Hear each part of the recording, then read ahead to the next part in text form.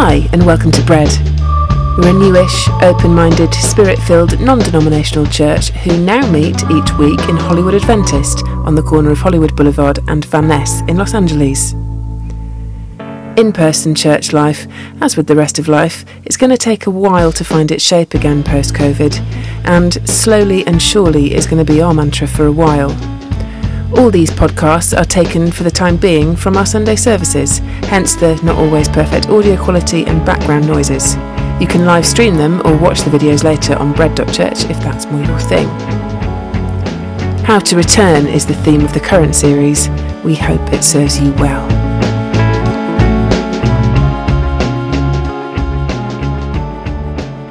So my name's Ed, and I lead the church with Hannah, my wife, and it's great to have you with us. And for those of you who have been here recently, you'll know we are doing a little mini-series on the book of Ruth, and we are coming to the end of the book of Ruth. It is the final 2 chapters today.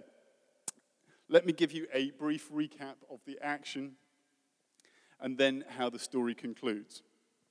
So Naomi is an Israelite. She has left Israel and with her husband Elimelech has gone to a place called Moab because there was a famine. And in Moab, Elimelech has died, and so has his 2 sons, leaving Naomi, a widow, with her 2 non-Jewish Moabitess daughters-in-law, Orpah, who I always call Oprah, but her name is Orpah, and Ruth, 2 widows themselves.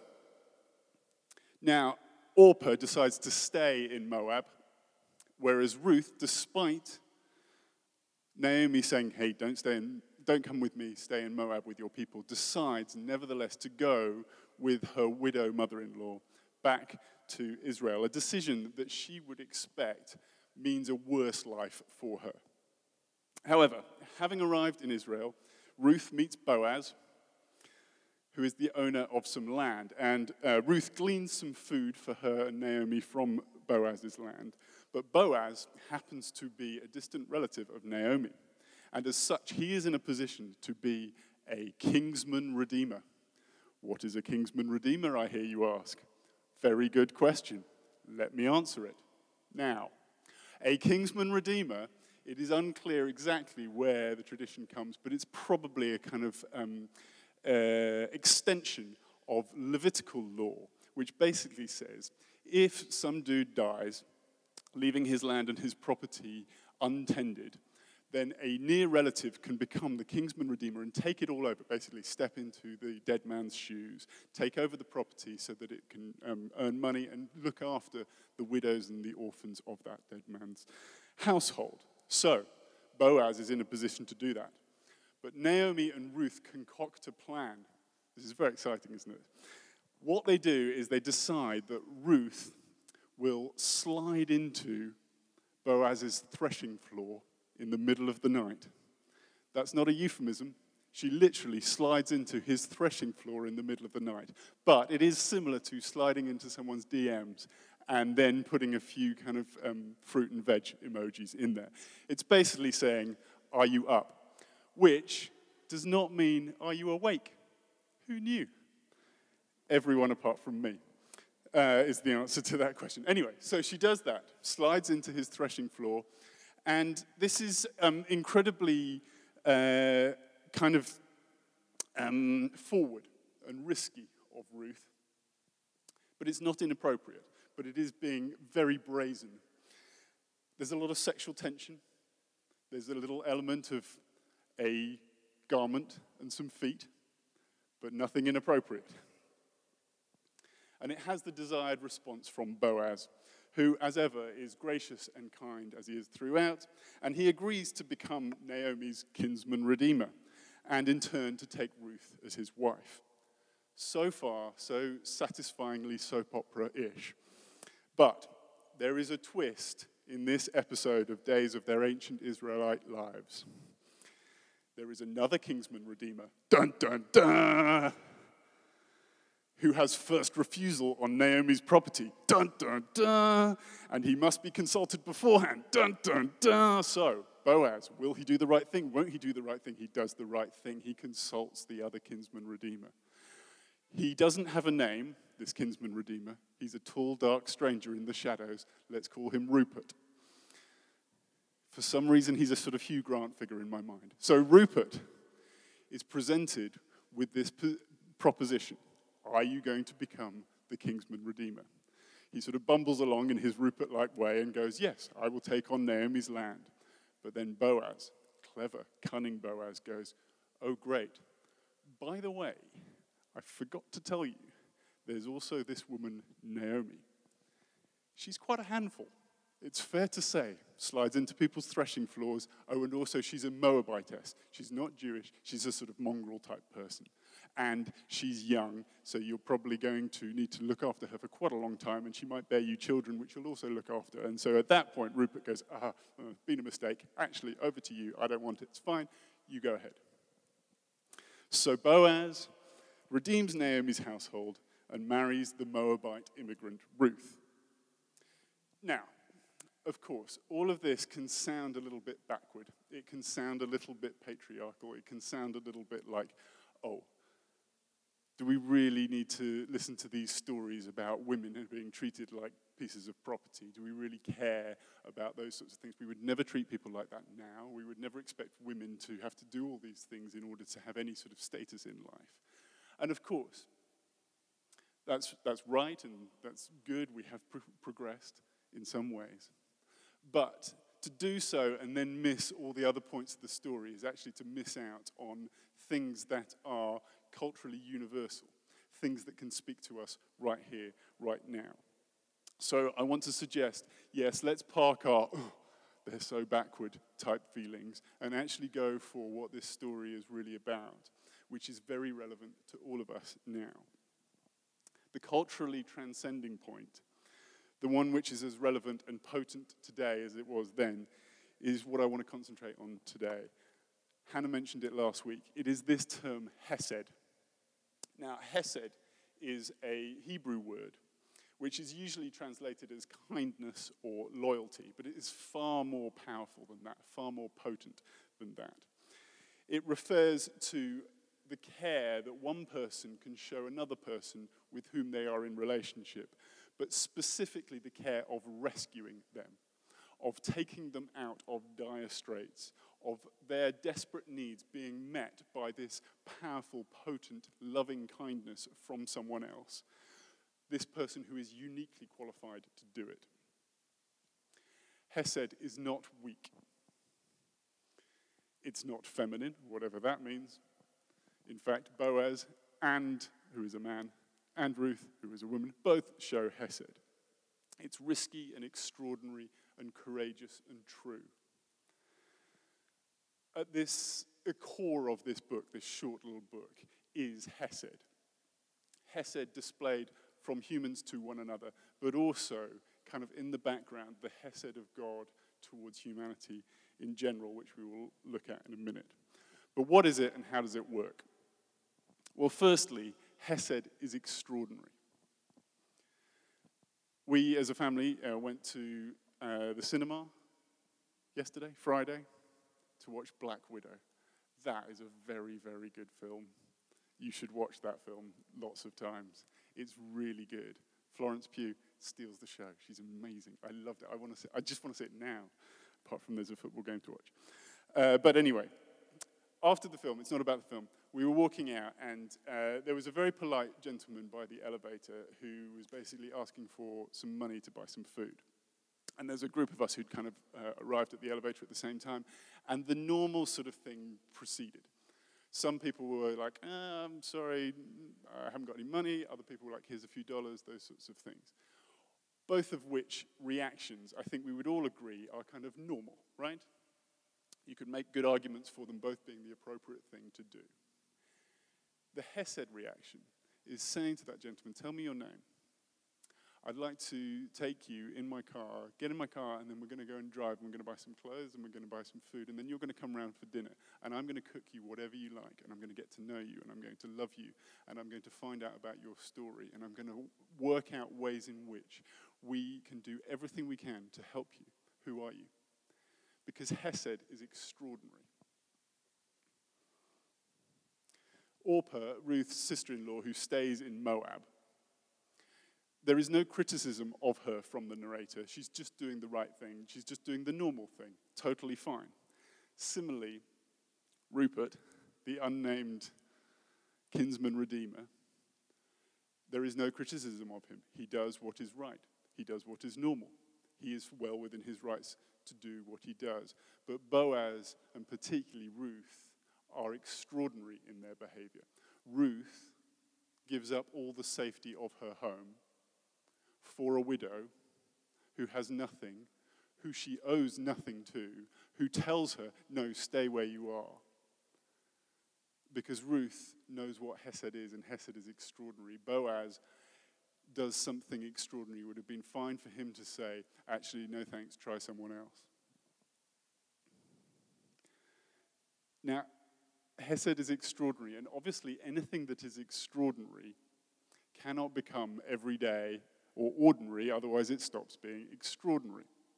So, can I say to us as followers of Jesus, who are called to acts of Hesed, don't beat ourselves up if we're not doing extraordinary things the whole time, because if we're doing extraordinary things the whole time, they become ordinary.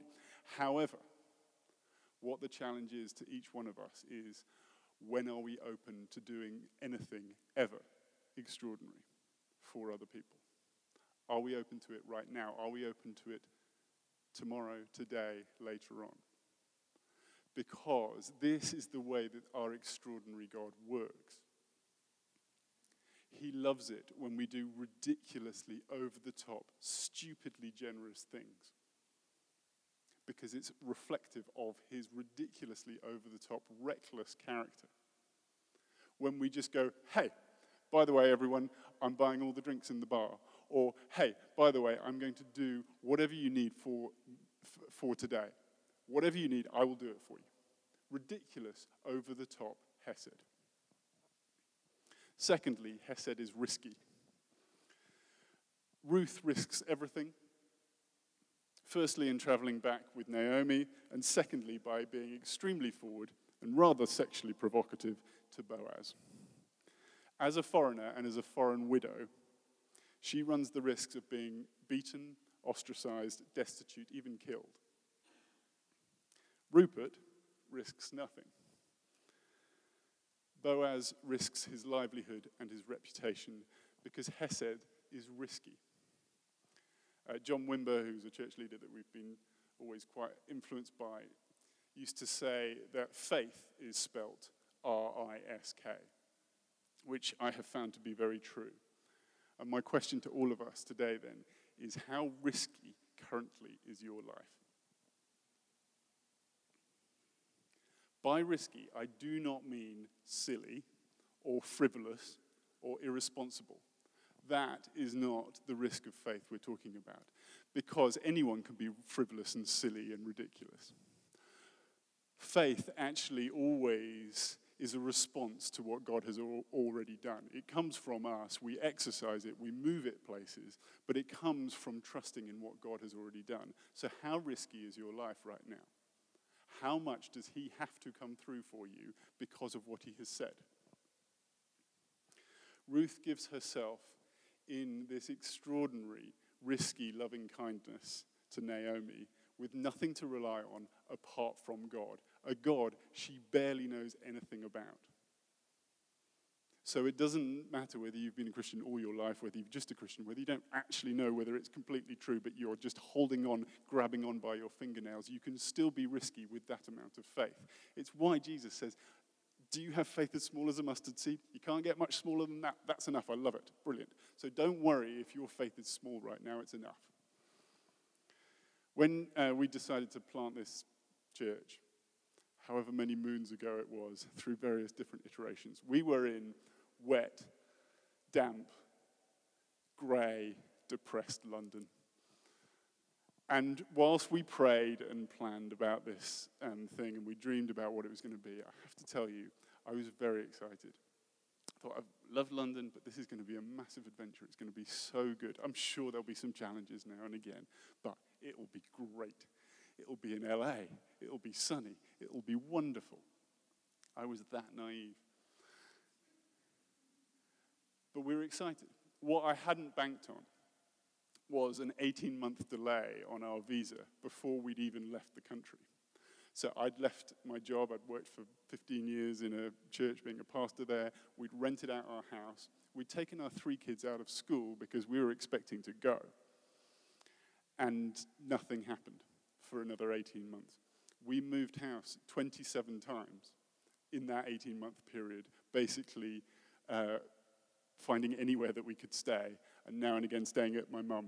My mum listens to all of these talks, so thank you so much, my mum. During that time, it's the lowest I've ever been. But it was also the closest I've ever been to God.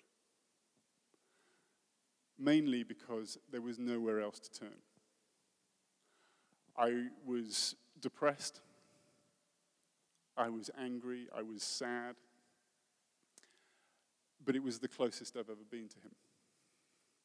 Not in a, hey, this is amazing, I can't wait to worship and pray yet again. I really found praying and worshiping incredibly difficult. I didn't want to do it. But I was close to him in a way I've never been close to him before or since, because I had to be. Because we'd risked a whole lot and there was nowhere else to turn.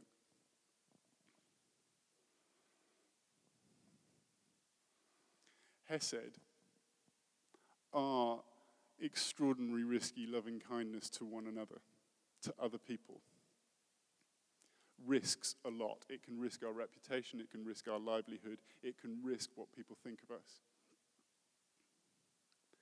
But it does so trusting that whatever happens, God will have our back. And finally, Hesed is honourable. Despite all the sexual tension that I have related of Ruth's slide into Boaz's threshing floor, there is no sense of impropriety. In fact, if there were, it would actually make what Ruth's doing not really Hesed at all. It would make it her trying to control the situation. Her, in the vernacular of our time, doing a spot of gold digging. Her going after things that she knows that she can manipulate. Trying to take control of the whole thing through her body, through her ability to flirt, all those sorts of things. And so it makes it much less self-serving, much more self-serving, much less extraordinary, much less risky, in fact. But she does it without any sense of impropriety. Both she and Boaz act honourably throughout. Boaz risks losing everything to Rupert because it's the right thing to do. During that time that Hannah and I and the kids were waiting to try and plant this church, we were actually put in touch with a very nice guy, influential, very wealthy American who'd sort of helped some churches in the past. And because we were going to America, I thought probably the whole of America is exactly the same. Little did I know. This guy might be able to help us plant a church in LA. He wasn't from LA. And we sat down, and he very kindly gave me some time. We'd never met before. He said, he started this conversation with, do you know the most valuable thing that a church owns? And I thought, I'm pretty sure it's Jesus. But I have a feeling that's not the answer you're going to give. I said, I'm pretty sure it's Jesus. I have a feeling you want to convince me it's something else. And he went, it's your non-profit status. I went, okay, still think it's Jesus, but, have a go. He then spent quite a long time telling me all the ways in which, because churches have non-profit status, they can partner with developers and do these various tax things where no one pays any tax, everyone makes lots of money, and you can build big churches for nothing. And he told me this for a while, and then at the end I went, thank you so much for your time. The most valuable thing that the church has is Jesus, but I do appreciate everything else that you have told me. I went back with Hannah to sort of discuss this. And Hannah being Hannah was like, yeah, I don't think we want anything to do with that. I was probably a bit tempted. Because really, probably what was on offer was, hey, this could sort everything out. We decided to say thank you, but no thank you.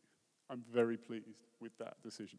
Now, I don't want to cast any aspersions on this person, and this isn't to blow my own trumpet. I'm compromised in so many other ways. But I was pleased not to be compromised in that way. We are all confronted, aren't we, by choices daily to do the honourable thing or to do something else. Whether it's fiddling some taxes, flagging when we've been undercharged at the till or not, stopping at stop signs when pedestrians want to cross. Like, do they not know this is Los Angeles? What are you doing? Get in a car. Do we do the honourable thing or the not honourable thing? We're confronted by it the whole time, aren't we?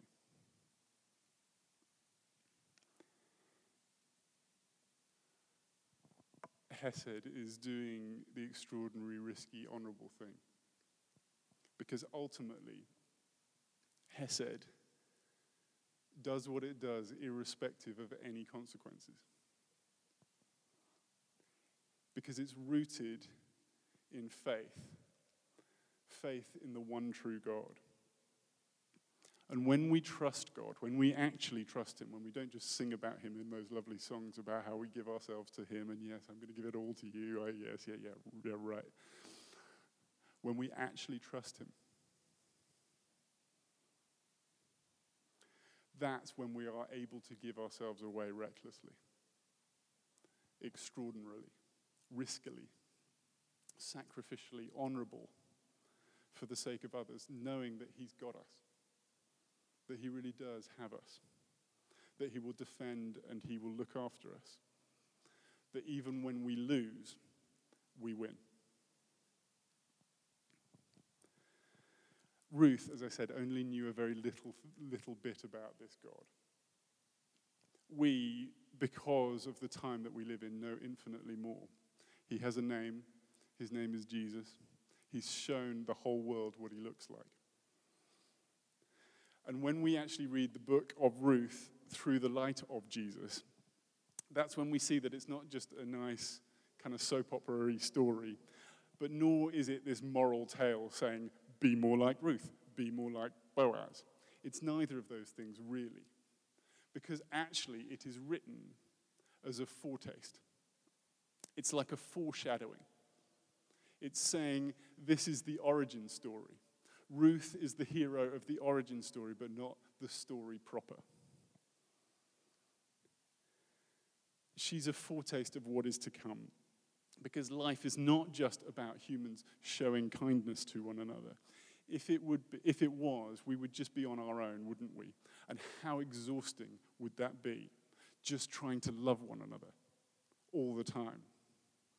I've been married for a number of years, I've had kids for a number of years. I love my wife. I love my kids. It's quite hard always being kind to them, though. I'll just let you know. If it were just a story about us showing kindness to one another, it would be exhausting. It would be too difficult. We couldn't do it. Let me read the end of the story. This is from chapter 4, verse 13. So Boaz took Ruth and she became his wife. When he made love to her, the Lord enabled her to conceive, and she gave birth to a son. The women said to Naomi, "Praise be to the Lord, who this day has not left you without a guardian redeemer. May he become famous throughout Israel. He will renew your life and sustain you in your old age. For your daughter-in-law, who loves you and who is better to you than 7 sons." Quite a thing to say at the time, maybe even now, has given him birth. Then Naomi took the child in her arms and cared for him. The women living there said, "Naomi has a son," and they named him Obed. He was the father of Jesse, the father of David. This then is the family line of Perez. Perez was the father of Hezron. Hezron, the father of Ram. Ram, the father of Aminadab. Aminadab, the father of Nahshon. Nahshon, the father of Salmon. My favorite name in the whole Bible. You shall be called Salmon, for you shall swim upstream to procreate. Salmon, the father of Boaz, Boaz, the father of Obed, Obed, the father of Jesse, and Jesse, the father of David. Now, I know a whole load of names a little bit boring, but the point is this.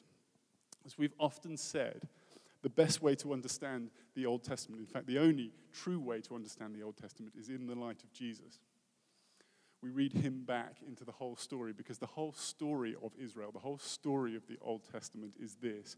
We are awaiting, we are longing for, we are pregnant with expectation for this one person who will save us, who will right all and every wrong that has ever been. We are looking forward to the one on whom God's Spirit will descend and never ever depart. We are waiting for the one in the line of David who will change everything once and for all and forever. As wonderful as the story of Ruth is, it's not nearly as wonderful as the story of the boy born in a stable. So just to end, at the beginning of Matthew's gospel, he records a similar genealogy to the one here at the end of Ruth. Abraham was the father of Isaac, Isaac the father of Jacob, Jacob the father of Judah and his brothers, Judah the father of Perez and Zerah, whose mother was Tamar. Skipping forward to my favorite, Salmon. Salmon, the father of Boaz, who was mother of Rahab. Boaz, the father of Obed, whose mother was Ruth. Obed, the father of Jesse, and Jesse, the father of King David. David was the father of Solomon, whose mother had been Uriah's wife. Ruth included once again. Now, Matthew does not have to include Ruth. Luke, in his gospel, in his genealogy, doesn't include any women. In fact, it was very abnormal to include any women at all, because in both Hellenistic and Jewish ancient thought, women didn't endorse anything, and genealogies were like resumes. They were the ways in which people were endorsed to one another, and women's testimony wouldn't even hold up in court. So there's no point putting women in your genealogy. In fact, it weakens it. But Matthew chooses to put women, Ruth for one, and Tamar, Rahab, and Uriah's wife for three others, all gender outsiders, three of whom were racial outsiders too. Tamar, Rahab, and Ruth, as we know, are all Gentiles, not allowed in the temple, racially unclean, not able to experience the presence of God. They are mongrels, for want of a better phrase, listed, though, as endorsements on Jesus, the King of Kings, resume. But not just gender and racial outsiders, moral outsiders too. Rahab, there on Jesus' resume, she's a prostitute. Tamar pretends to be a prostitute in order to sleep with father-in-law Judah after having been married to not just one, but two of his sons. None of these people needed to be included, but Matthew chooses to because he wants to include all the sordid details. Even David, Jesus' greatest ancestor, is not described as David, Jesus' greatest ancestor. He's described like this, verse 6, the father of Solomon, whose mother had been Uriah's wife. Very specific. Uriah was one of David's greatest friends and allies. Thick as thieves, defended him on all sides. But then after David becomes king, he has Uriah killed because things have got a little bit tricky, what with David now sleeping with Uriah's wife, Bathsheba, who then gives birth to Solomon. Now, Matthew, by not mentioning Bathsheba's name, is not slighting her. He's making a point. David, the horrible snake. Gender, racial, moral outcasts. The law of Moses precluded these people from the presence of God. Jesus is owning them, as he owns you, because he's not ashamed of anyone. He's not ashamed of you. He never was and he never will be. God's kindness shown in Jesus is extraordinary. He welcomes everyone in, and it's risky. Because after all, what sort of bet are you? If someone were to ask you, should I bet on you never ever letting Jesus down, what is your answer? I'll tell you, no, you should not. That would be a terrible bet. Does Jesus know you and me, we're terrible bets? Absolutely. He knows we are the worst bets in history. What we can be sure of is letting him down. But knowing this full well, he bets everything, himself, to death, on us. Why? Because this is extraordinary love. But so too, that knowing when he shows this love to us, this power to us, this extraordinary, risky, proper, good and true love that changes the whole world, it changes you.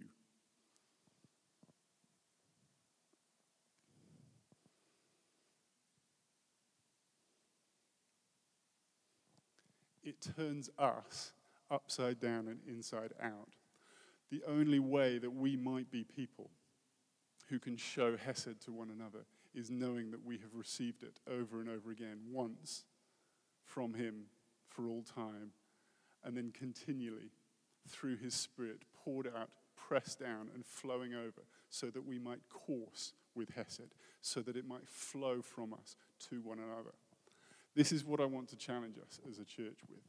Let us be a church marked by extraordinary, risky, good and proper, self-giving love to one another, particularly in a city like this.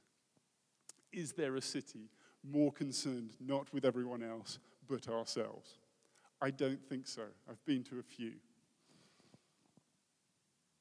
But imagine the impact of going, but there's a community of people that says what matters most in the world is not me, but you. Which is not to say that I don't matter. I know I matter more than you could ever imagine, because I matter to him. But this is why I want you to know that you matter. How extraordinary would that be? Those who are forgiven much, love much. How much do you know yourself to be of infinite value, completely forgiven and loved by him? The truth is, we all leak his Spirit, we all leak that knowledge, and so we need to be filled up over and over again. It's why we do church. It's why you come here. So, what we're going to do is we're going to take communion together. And what I want to suggest is that we do two things as we take communion together. Firstly, receive again the love of your Father in heaven for you. That says you matter more than anyone else in this room. He's not interested in anyone else. None of them, just you. Receive it from him. Know that he understands everything that you're going through.